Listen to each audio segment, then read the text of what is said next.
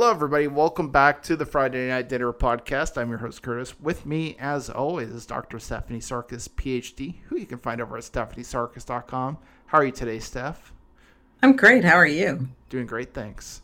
And, we're going to just hop into this. Weather, sunny, not too hot, warm enough. Nice out. Blah, blah. Normally we do preamble, but we got to keep a tight schedule this week, unfortunately, because we're trying to cram 4 recordings in because Steph's going on a vacation. Lucky her. I know. I wish I could do a vacation. The only vacation I do now is to my fridge. That's it. But that would also be true of me until this vacation. But speaking of... I was going to say speaking of fridges, but there's no real fridge reference in this episode. But the fridge does play a prominent role. Sorry? The fridge does play a prominent role, though, because you always see the fridge opening. In every episode, there's a fridge opening. Yeah. I guess that's true, yeah. They got to open the fridge at least once. Everybody's got an old-looking fridge. Now, not just because it's the beginning of the 2000s, but everybody seems like they have an old fridge. I think it's also like the old-time charm of the show too. So so this episode is called Runaway Little Boy, and we get unfortunately some Tristan, but the last of Tristan. Yes, Tristan is done. We will not see him anymore. Thank goodness. He got a gig acting on something, so he left. Yeah, that's jumping ahead to behind the scenes trivia, but basically the actor who played Tristan got 2 roles, I think. One was Dawson's Creek and the other was One Tree Hill, and because of both of those he had to leave Gilmore Girls. So that's why. Gilmore Girls did give him a boost. So. Yeah, it did. Yeah, and it was one of his first acting gigs before those other ones, because I think some people maybe think, he was on Dawson's Creek before, but no, it was Gilmore Girls that he was on before. So, this show started a lot of careers, right? It did, yeah. You're gonna see a lot of people pop up. Like, I know John Hamm, who played Don Draper. He goes on a date with Lorelai in one episode. So, really? Yeah, it's pretty funny. And then the woman that plays Patty has a history of acting, like for years, decades. Yeah. So. This episode kind of starts off with Lorelai receiving a late wedding present with no card attached, so she doesn't know who it's from, but she tries to return it. Italian ice cream maker. Which is pretty cool. I mean, I'm not saying I would have kept it, but I would have probably kept it, because why not? But, they're trying to figure out the loopholes of if you get a wedding gift afterwards. And then she did something, she was just calling random people. Yeah, who gave this to her. I thought that was really unrealistic, because wouldn't you just kind of ask a couple people? You wouldn't go through the phone book one by one and talk to people you haven't talked to in years who insult her. I mean, you can tell she's dealt with the teenage mother criticism a lot, because she just it's almost like she's Teflon, she's heard it all before. Yeah, so she just kind of she just lets it doesn't seem like it bothers her, because she's probably heard it so much. Yeah, for sure. So, and then at the same time too, Rory, Paris, Madeline, and Louise are all assigned a death scene from Romeo and Juliet, and they who do they gotta work with? Tristan. Because he had an old girlfriend in every group. So, or something like that, yeah. Oh, yeah. That was pretty funny. It's also that's just totally Tristan, too. And also, I think it's of the show that, the law dictates that if Tristan's in their class, they have to put him in the group because, right. Of course. And, so, Dean finds out that Tristan's in the play and doesn't take too kindly. We've talked about how toxic Dean can be, and I think his jealousy gets to be real old real fast. Yeah, and this is a sign of someone very controlling. Yeah, 100%. Even though he phrased it as, this isn't a big deal, I just want to go after, the intent was to watch her. Yeah, which is really weird. It's weird, and it's abusive.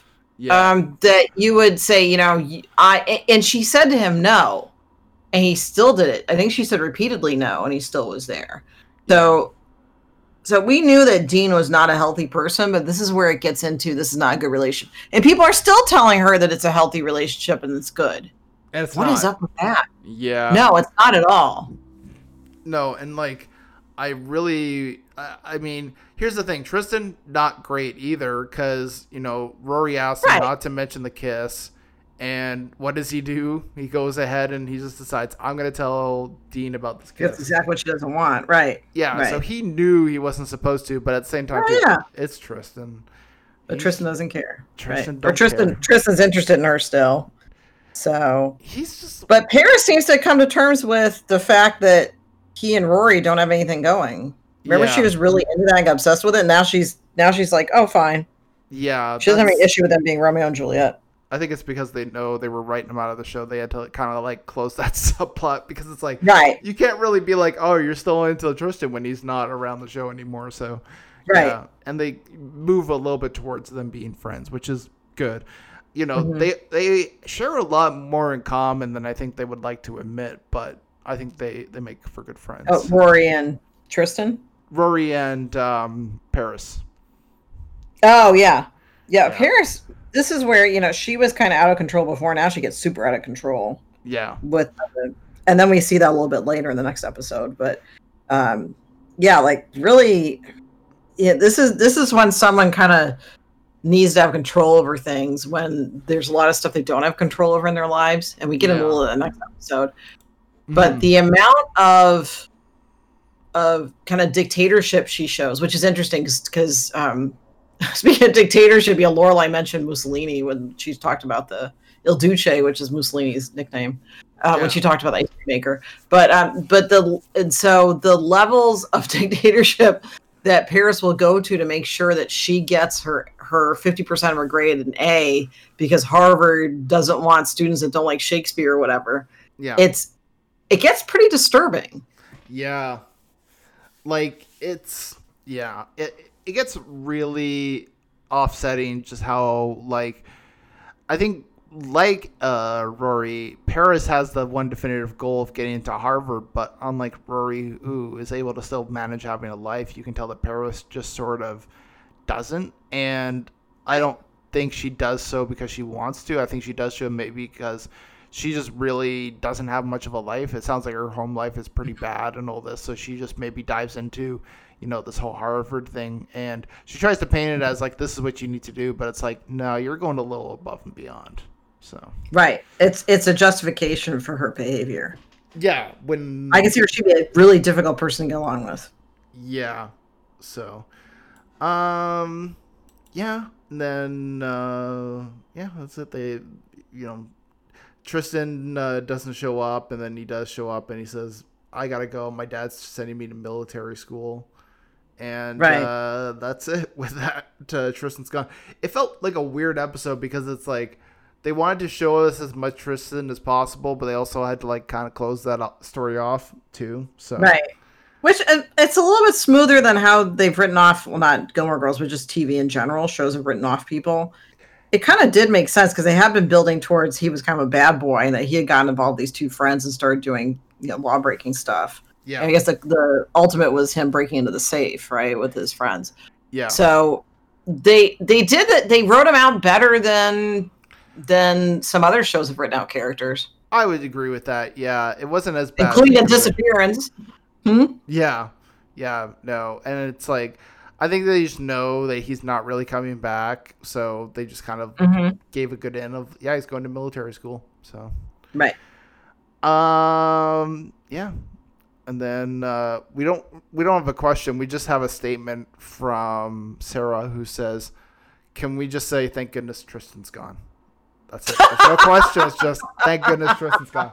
But he apparently did a good job because he got 2 acting gigs out of this, including one that he was on for a while. So yeah, and well, you know, Tristan was maybe not the most friendliest of people or people you really rooted for. You know what? He served a purpose. And he had that little Mary quote with Rory. So, you know, he kind of softened a little bit. But yeah, he still was not showing up for the group. And Yeah, part of that, I wonder if he was just doing to watch Paris melt down. But man, so. Paris. Oh, yeah. Yeah. Rest in peace, Tristan.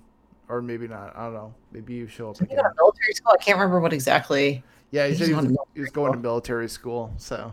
And then his dad has his only appearance, where the dad just very sternly looks at him like, "Come on, let's go." Yeah. that was his dad's whole appearance. I like that too. I was like, okay, like the dad just shows up for just like a little bit, just to be like, right, yeah, that he is a dad. Yeah, just solidify the story. Right. We're here to like make sure that there's no way you could ever question the veracity of his story. Yeah, and the guy that plays his dad is named Jim Jenkins, and they literally have him credited as Tristan's dad. Oh, there you go. Danny doesn't have a first name. Maybe he was just born Tristan's dad, and just by chance he had a kid named Tristan. He's just Tristan's dad. So, mm-hmm. Okay. Let's see here. Favorite performance in the episode. Do you have a favorite?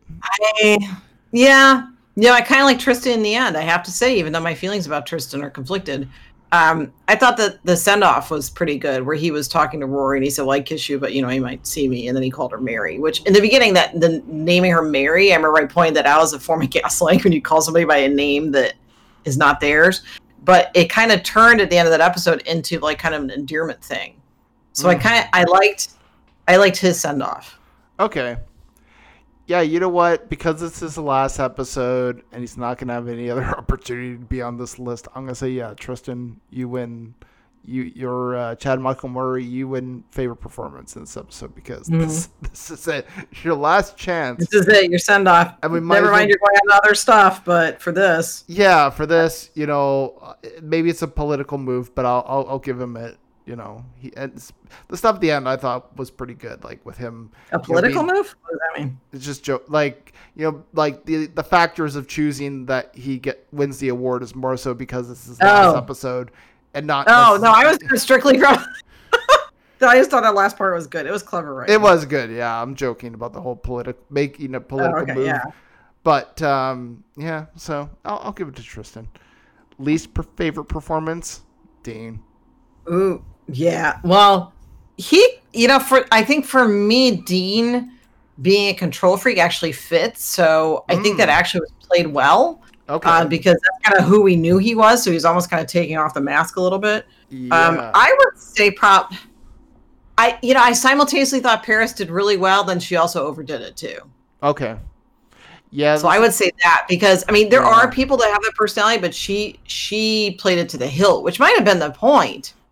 Mm-hmm. But the way she interacted with Patty, and Patty was just like, not caring. She's like, whatever. I really like that interchange too. But yeah, I think Paris is a little overdone.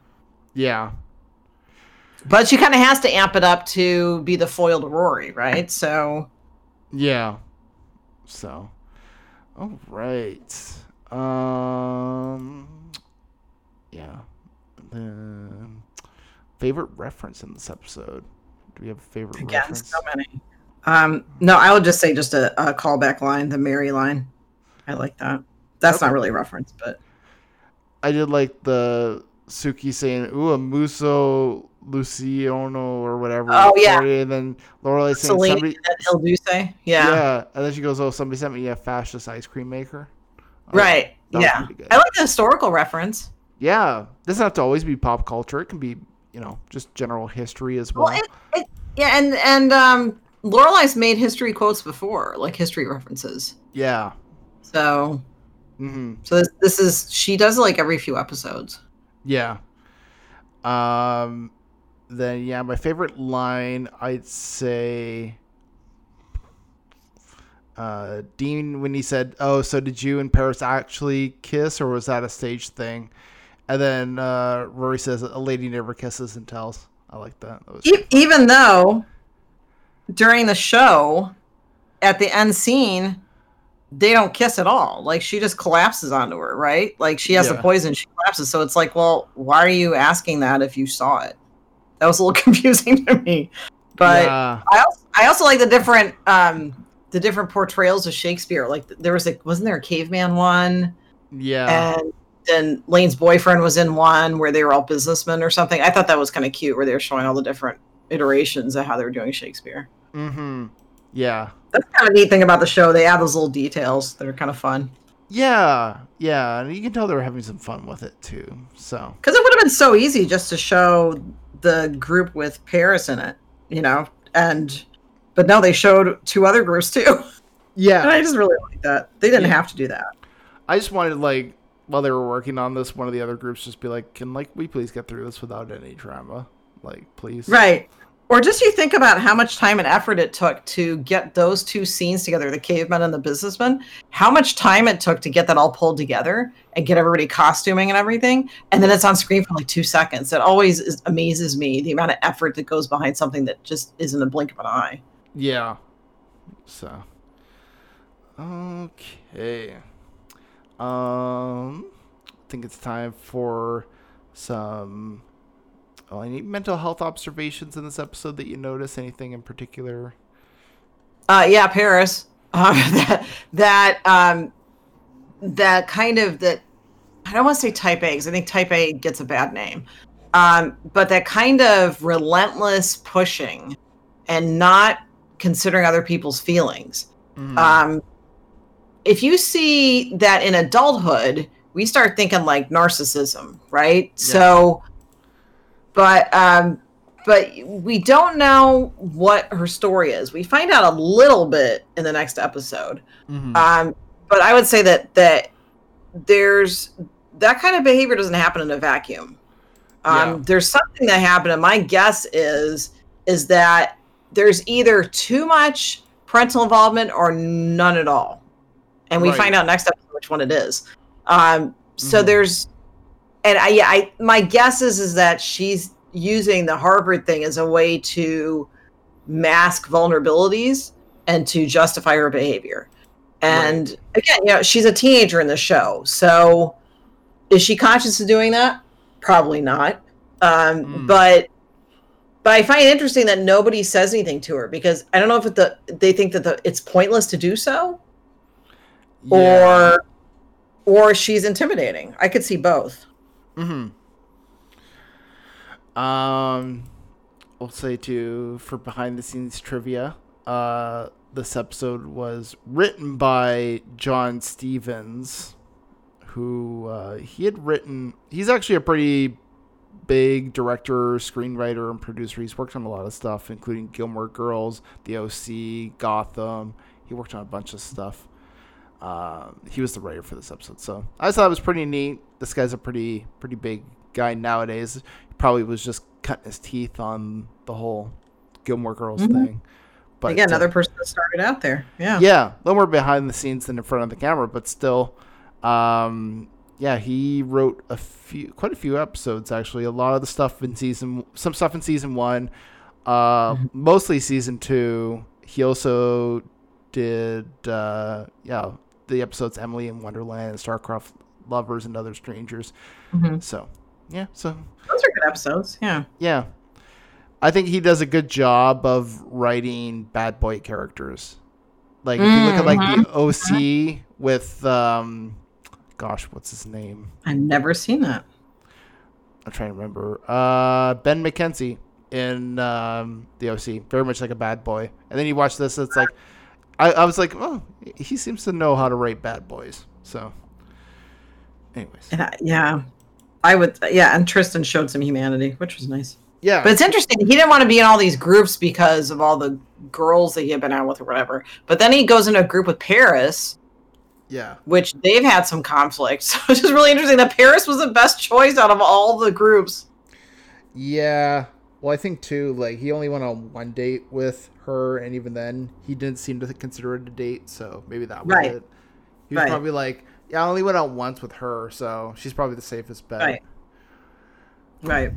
I think it's time to rate this. What would you give this episode a score of? I give it I'm between 7 and 8, so I'll give it a 7. Okay. I liked some of the details. I liked the way that Tristan exited, and they did it better than some other shows have done it. I think that they could have toned down Paris a little bit, made it a little more realistic. Okay. I'm gonna give this a 5 out of 10. Tell me about your 5. I wasn't a fan of this. I think because we spent so much time with Tristan, and then you kind of find out it's for nothing, really. Why? It felt kind of like a waste of time, because it's like, oh great, we're learning so much about Tristan, we're really developing his character, and then he's gone. And I'm like, this would have been great back in season 1 or even earlier in season 2. The fact that we get all this Tristan characterization in this episode felt pretty jarring. Now, mind you, they probably had a plan to like flesh him out in like other seasons, but we don't know if that was going to be the case or not. So I don't know. Part of me feels like, yeah, this episode felt like a ton of Tristan, and then he's gone, and I was like, oh, okay, sure. Right. So yeah, that's why I invested this time and now you're leaving. Yeah, it just felt kind of weird. But I will say this: I do agree that like how he left was pretty well done. You know, they closed his character off pretty well, and like actually give a send off instead of disappearing. Yeah, you know, now or a character talking about him like, oh yeah, Tristan really likes military school or something. You know, like that's usually what shows would do. Did you hear that Tristan's dad sent him to military school? Like at least, yeah, they showed it and gave him. I can't believe he did that. Yeah. I think,